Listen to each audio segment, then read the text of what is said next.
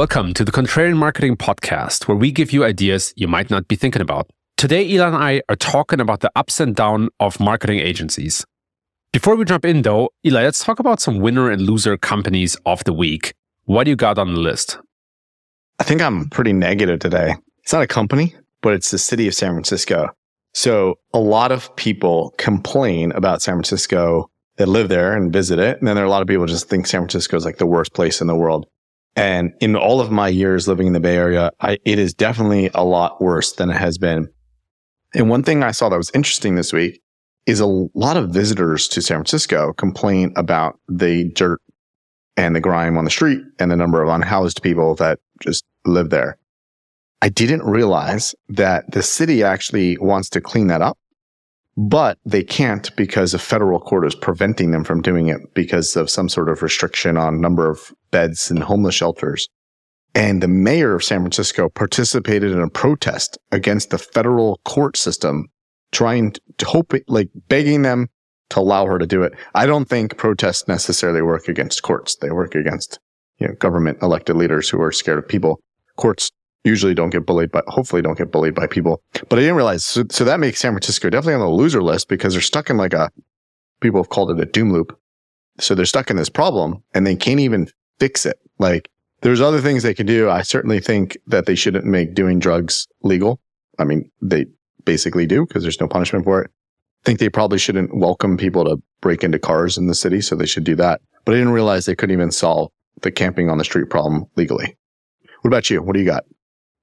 Man, that's definitely a problem. On my loser list today, I have two companies that are somewhat related, and you can maybe guess who that is. It's Elon Musk. And the two companies are X, or formerly Twitter, and OpenAI. So X, obviously, on the loser list, they've been degrading for a while now. Trump just came back to post his first X post, I guess, which is his mugshot in Atlanta. And Elon kind of not only enabled his account again, but also supported and liked his post. Again, politically and morally quite questionable. And OpenAI is on my loser list because I feel that development there has stagnated quite a lot. They made a fundamental mistake by taking out the Bing integration, meaning that users are stuck again at data pre-2021. And that means a lot more people are using Bard. So I think they're making strategic mistakes here. And I'm not sure if the Microsoft acquisition has something to do with it. But unfortunately, they're on my loser list. And I'm going to say that I love using the API in Google Sheets and Google Docs. But unfortunately, I think they have to figure this out. They have to go back to fast shipping and developing. That's the first time you said something negative about OpenAI. So let's put a pin in this day. It's officially marked on the calendar. Yeah. So also on my loser list, before we flip over to winners, is Dick's and Dollar Tree. So both of them lost significant stock market value this week because they announced how much shoplifting is hurting their bottom line. So I think they talked about like a 23% drop in profits due to shoplifting. Again, problem out of their control. A lot of stuff going on. Certainly if there were consequences for shoplifting, there may be less of it. But it is unfortunate to see retailers really get hit with this because if the retailers close, those that don't use the internet or just want to drop down to a store, things are going to change. And the fact that Dick's has survived in an Amazon and just an e-commerce world is amazing. Dick's is a great store. And I hope that this doesn't chase them away from brick and mortar. What about you? What do you got on winners lists?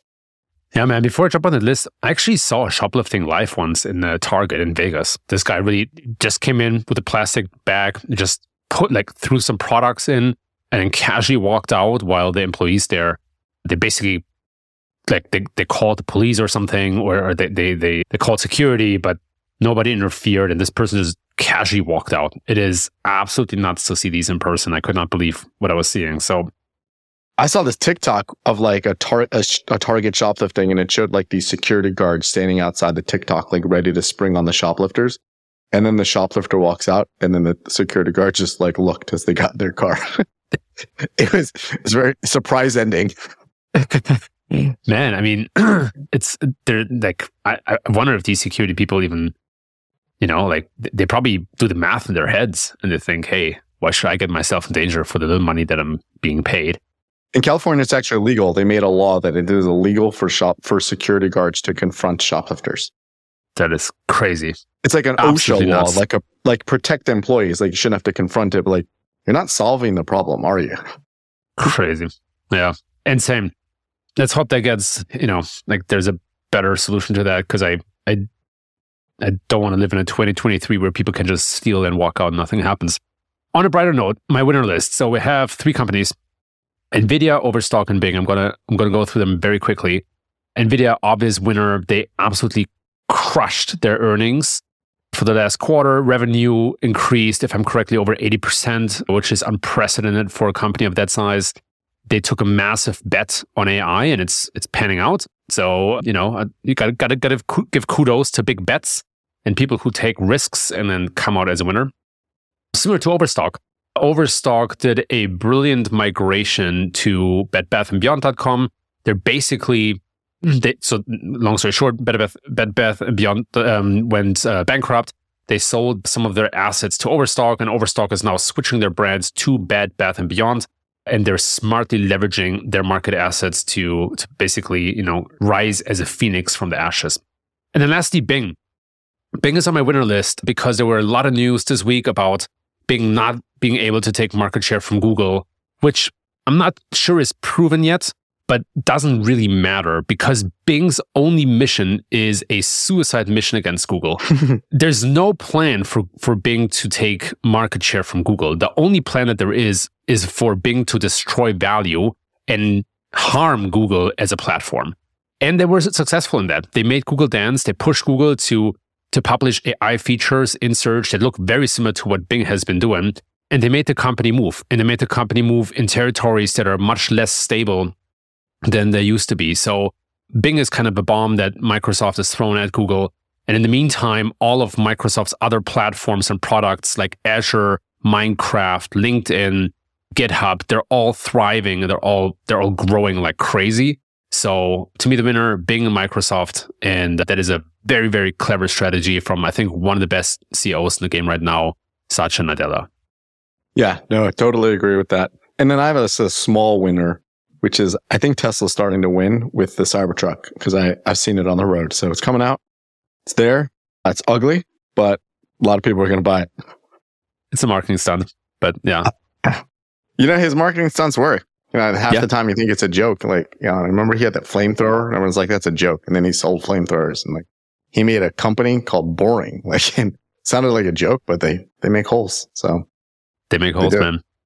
Elon Musk, richest man in the world, got rich by making holes. Which brings us, yeah.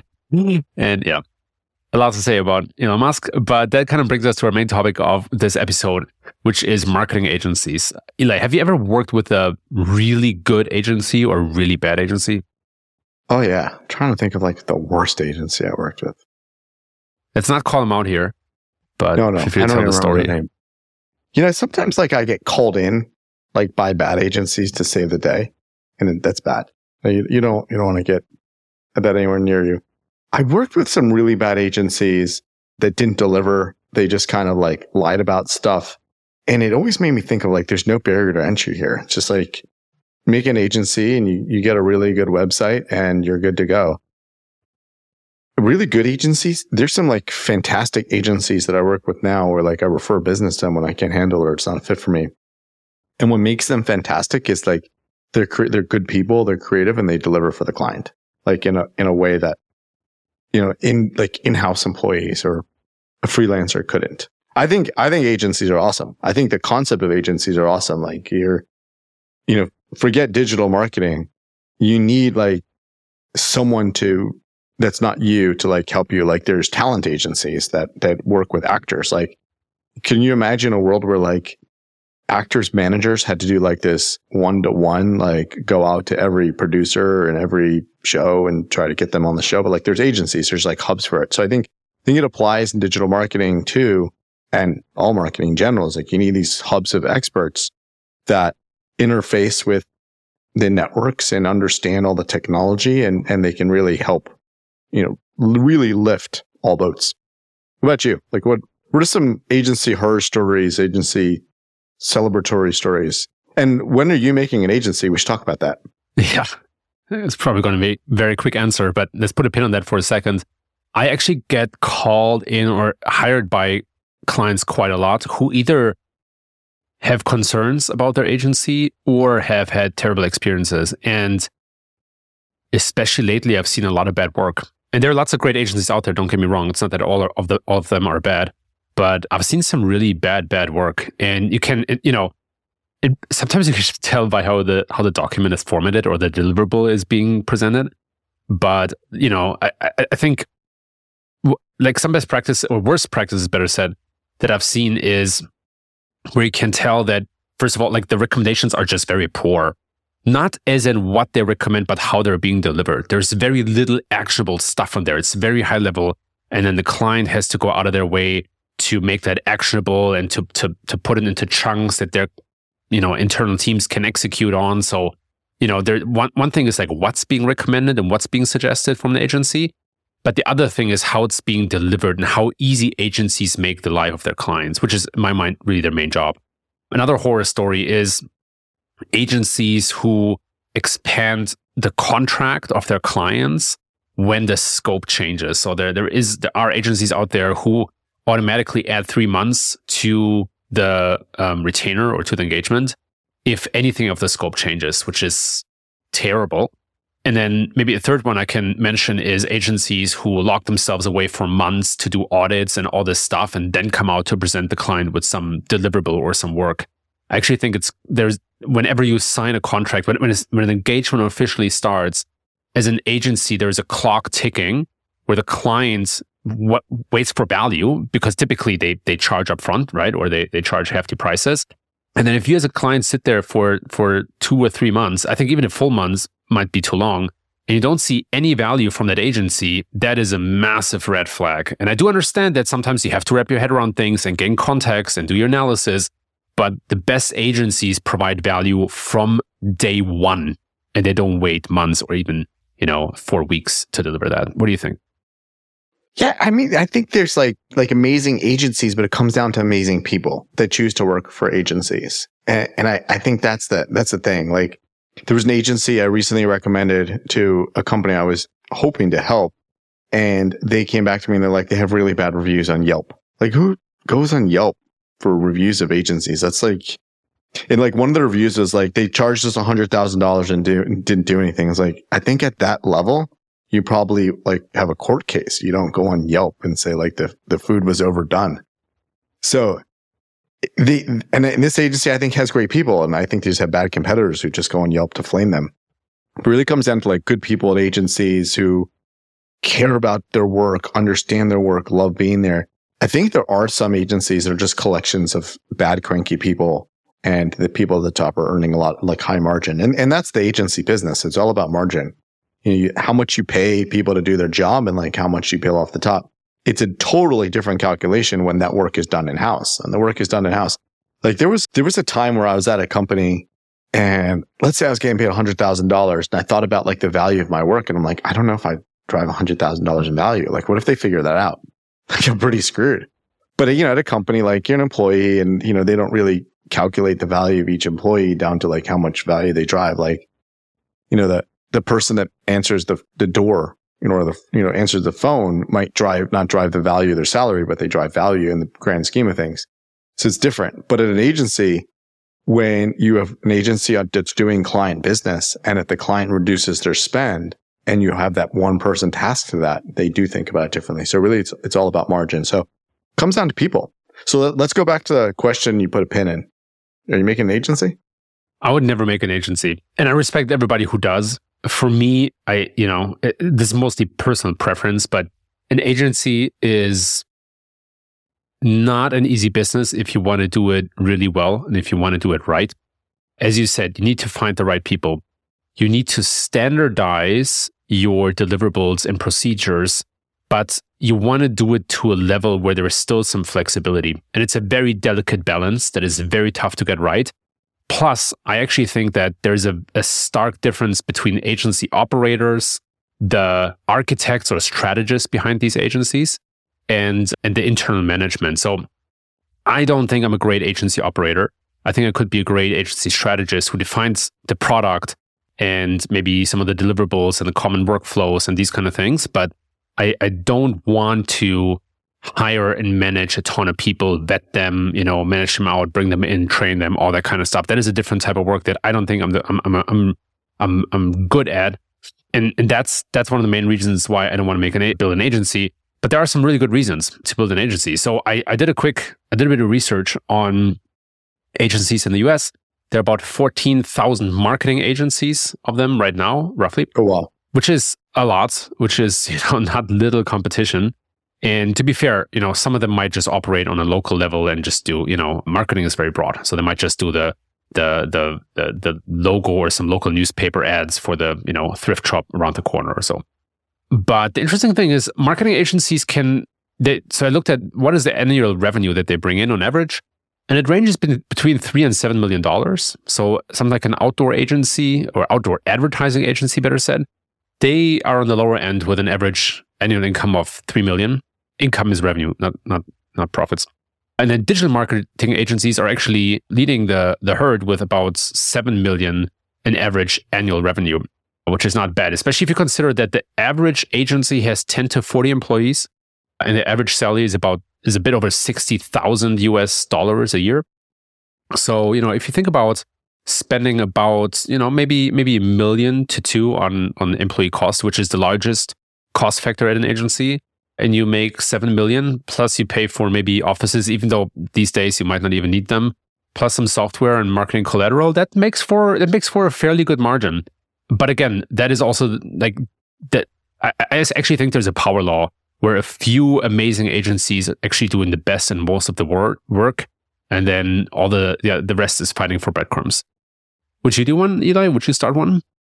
No, and the reason I wouldn't is because I think it's a different business than what I do. So two things that actually on that. So we had one guest on our podcast. We had the GOAT of consulting, Alan Weiss, and Alan, in his books and in his talks, he talks about how he's a solo practitioner. He's a solo consultant, and he would never have any actual full-time employees. And I subscribe to that because of what I do. Not that no one should ever have employees. I like being a solo consultant. I like that the value I deliver is myself, essentially, partnering with a team. If I were to scale myself into an agency, I'm certainly scaling, but now I'm not delivering myself. I'm delivering my management of the people that work with me. And I think that's a different value prop. I think that's a different product and one that I don't want to personally sell. On the other side, and the biggest reason I don't want an agency is because I like what I do right now. I like working with companies. I like working on the problem. I like building my own personal brand and thereby getting clients. And if I were to have an agency, it'd be about building a company, building an asset that is an agency and leveraging myself by managing and helping my team to do better at their job. But I think it's not something I personally want to do. I like spending my time doing marketing, not spending my time managing a brand and a product and a company. But, the strong argument for agency, and the reason why many people start agencies, I'd say, is one, you scale yourself. So if you don't have enough bandwidth to do all the things you want to do, you now have other people to do that. I personally like writing and I like doing my own marketing and I like working directly with clients. But if there was pieces that I wouldn't like doing, then I'd have someone to do that for me. That'd be a specialist in it. The other big reason that a lot of people start agencies, and one that I think about all the time, is the ability to exit. So right now, you and I work for ourselves. We can't exit. No one wants to buy Eli. Buying Eli means hiring me as a full-time employee, and that's not a prospect I want. And hiring Kevin, that's not a prospect you want. But if you have an agency, if you make, the Kevin Indig agency, so you can get acquired and all your employees can get acquired and your business would be acquired and then you go off to the beach. There's that, right? But there's certainly multiples of it.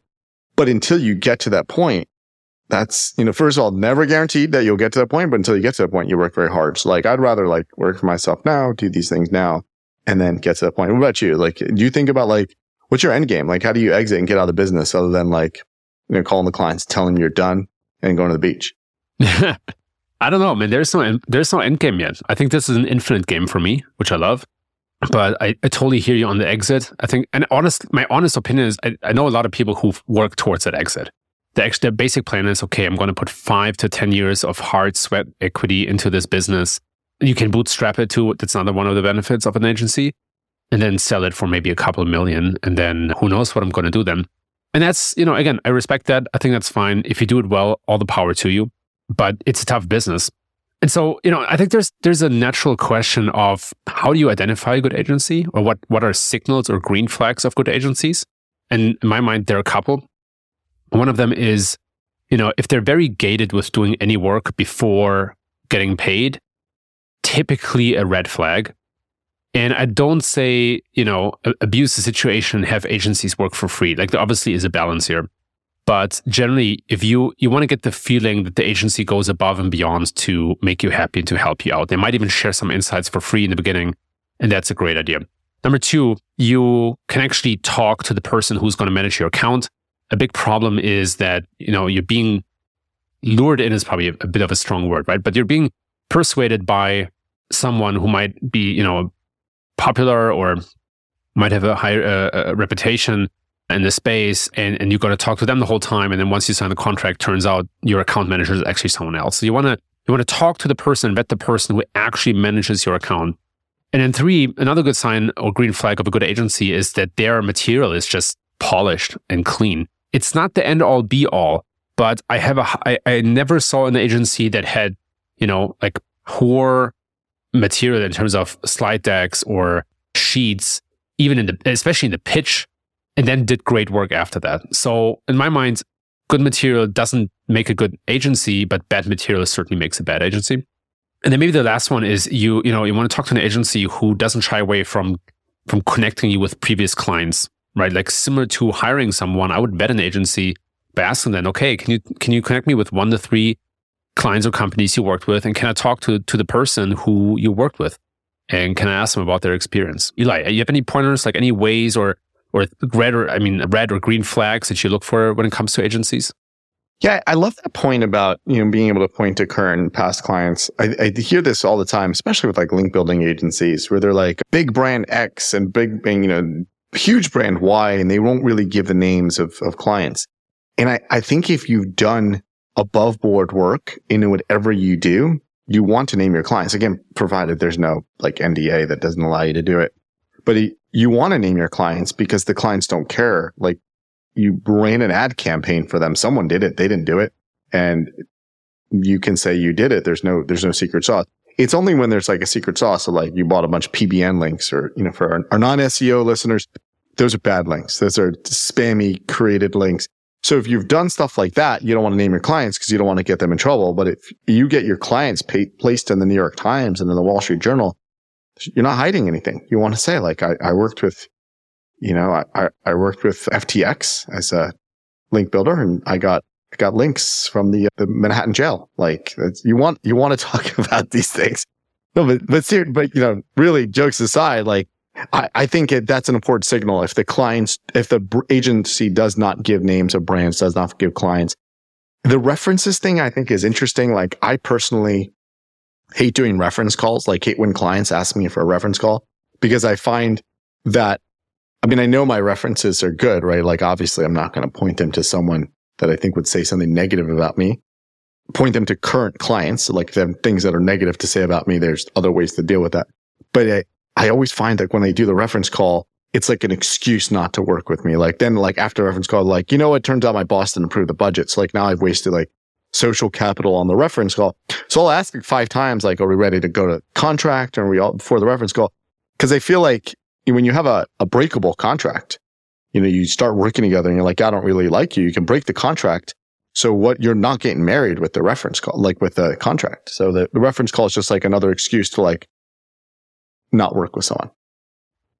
When I do reference calls for companies, I've hired an agency. When I did a reference call, it wasn't like, are they honest? Because I knew they were going to give me a reference that would say good things. It was more because I wanted to hear what they did. I wanted to like more color on the work they've done other than the brand, or like, hey, we helped Barack Obama become Barack Obama. Like, I kind of want to hear like, how'd you talk to them? Like when often you talk, and like, what were your relationships like? But that's my thing. What do you think about references? And like, is that a good signal or bad signal? Is that something you do? Yeah. I was once asked by a potential client for 3 references, and I gave them, I connected them with 3 people I worked with, and they're CMOs and CEOs. And then, those people had to take some of their valuable time, do me a favor, talk to that client. And then that client was like, oh, we're not ready yet. So I hate that. I think that's terrible form. You want to basically be in a place where you say, look, I'm bought in, I'm ready to sign. All I want to do is maybe talk to 1 or 3 references and just, as you said, learn a bit more about that, see if there are any major red flags, but be sure you're ready to sign before asking someone for references, right? Be respectful of their time. Other than that, I think it's a mixed practice. I think on the one hand, it's a red flag when somebody doesn't want to give you reference calls. But on the other hand, I also agree with you, Eli. Of course, if I'm being asked for references, I'm gonna give the best references, right? I'm not gonna give people who I had an issue with, which luckily hasn't happened, but could happen. And you obviously filter that, and then there's a spiel to it, there's a game to it. But I think it's a red flag when somebody doesn't want to provide references. There's probably something up in the air. Yeah, totally. So I think that's a good point. Be respectful of their time. Really think about how you would check a reference. How would you feel if someone was checking a reference about you? To your point about everyone or not having an issue with a client yet, you will. So there are terrible clients out there, just like there are terrible agencies. I was very fortunate in that one of the first clients I worked with when I first started in consulting was beyond awful. They were abusive. I came to deliver the product to them, and I was in a meeting with 10 people, and they're like, "This is it. This is dumb. This is stupid. This is what we paid for." And I was like, really glad that happened to me, because they're bad people out there, and I didn't trust my gut. The first time I met them, they were like, "Oh, we currently pay our SEO advisor $100 an hour," and I wanted to be like, "Yeah, there's no way they're gonna be happy with anything here." And I actually solved their problem, and they made millions of dollars off of it, and they were still abusive. So I'm glad it was a short project. Everyone deserves to have bad bosses and bad clients and bad everything, because then it's an experience you have to have. And the first time you have it, it sucks. And after that, there could be good people and there will be bad people. I've had some awful bosses, really bad bosses. I had this boss, he gave me this work to do. He's like, "I need you to build a presentation." I forget what it's for. Build a presentation. I got to deliver it to the board tomorrow. And I stayed up all night and gave him the presentation and emailed it to him at 2 a.m. And then the next day I come into work and I'm like, "Oh, was this what you expected?" I'm all tired, I'm all stressed. It's like, "Oh, we've gone a different direction, so I haven't looked at it yet." I want to just go home. But there's people out there. So, judge clients, agencies, employees, all the same. There's good people and bad people. But bringing this back to agencies, so you're not making an agency. I'm not going to make an agency. There are great agencies out there. We've got the signs of a great agency, mostly that they're transparent. Any other? What's the opposite of a red flag? Green flag? Yeah, green flag, absolutely. So as mentioned earlier, right, they're going out of the way to provide you value, maybe even before the contract is signed, but certainly once the contract has started or the engagement has started officially. So they have that urgency, back up, top of mind. Another major green flag is also when they have their own test projects. So especially in the SEO, I think it's great form if the agency maintains some of their own sites to test things out, because it's so testing heavy and it's so important to try things and have a practical application. Number 3, I like contracts that have a small performance-based component. So something like 80% cash and then 20% is performance-based, to make sure that the agency is somewhat invested in the success of the client. And then number 4, I'm a big fan of agencies who have a broader eye on the business, right? So, for example, they will notice an article about the industry that the client is in, and they will share it with the client, or they will give maybe some suggestions outside of their core focus. Say they come in for SEO, but then they notice something in their ad campaigns, or they notice something that is affecting conversion rate optimization or so. So they add some extra value. Those are all great signs of good agency. Eli, what's on your list? My favorite sign of a good agency is this someone you would hire? Because that's the way I view agencies. You're hiring them. There's an extension of your team. And to me, the biggest challenge I have with agencies is the way the agency is structured. So you saw this because you were at big companies. When you get an agency pitch, you get like the smartest people show up. They give a good pitch. You ask them a question. And you're like, this person is so much smarter than me. I want to hire this agency because I want to work with this person. And then you sign the contract and they're gone. You don't even have their phone number. And you're getting like this junior person who's doing things that you wouldn't do. And you feel like you've been baited and switched. I said the past tense version of that. But I think that's a big challenge with agencies, and that's the way they structure them. Like we said earlier, it's all about margin. Like if you were going to get that top person and you only want that top person, that's not an agency. That's like what you and I do. We're solo consultants. That person is leveraging themselves and growing themselves by having their team around them. So I think that the green flag and red flag. Green flag is like, do you want to hire this person? Do you want to partner with this person? Red flag is like, if you have a sense that this person is now going to disappear. Now, there are account managers out there, and there's some agencies that are referred to now for things I don't do that are really good. And they're not digital marketing experts, but they're the account manager. So they're kind of like the salesperson.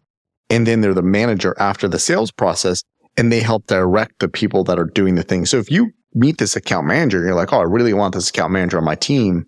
That's good, right? But if you meet the CEO and you're like, I really want the CEO on my team, you're fooling yourself if you think the CEO is going to be your agency point of contact. So green flag, red flag, like who's the person? Like, are you hiring them? And like, to me, that's the biggest thing about agency because it's a collaboration. It's not an outsourced project. Like you're not like, oh, I've extended my team by hiring somebody random on Upwork. Like, no, you've hired someone. They're your partnership. They're representing you.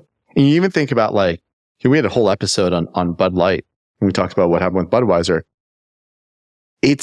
I don't know. We don't know all the details, but it's very possible the agency did that whole thing. And then the employees of Budweiser just signed off on it. So we don't know because they're never going to do a postmortem that everyone knows like how that worked out.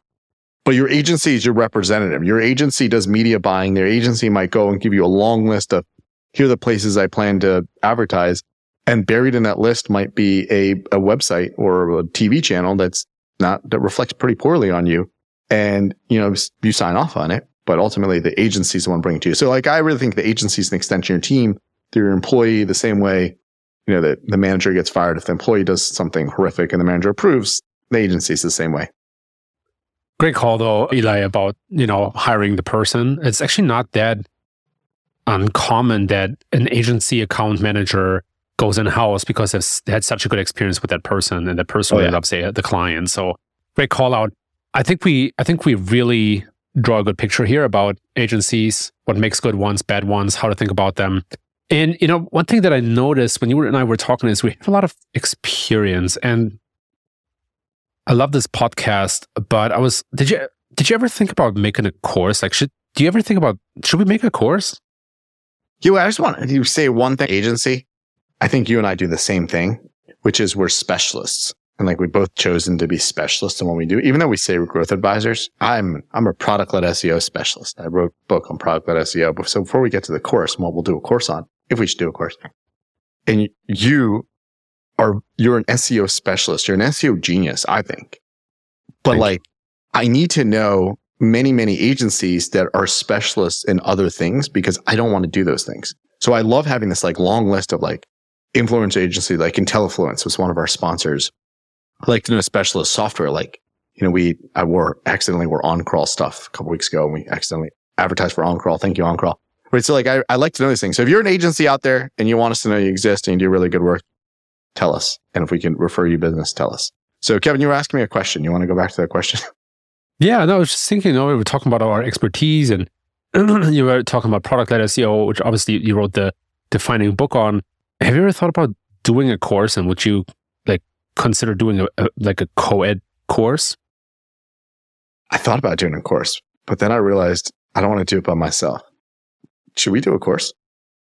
I don't know. Let's let the listeners decide. If you're a pro course, comment on our Substack how you should that's how you probably saw this email or this podcast. Leave us a quick comment. If you give us a thumbs up or thumbs down if you think we should do a course. or if we should spend our time in other ways. But I'd be curious what people think. IP game. Yeah, I think we should do it. If people comment and they're interested in it, and you're one of the first people to do that, we'll put you at the top of the wait list if we ever do this. Love it. Cool, man. That's a wrap. Thanks, Eli. Ciao.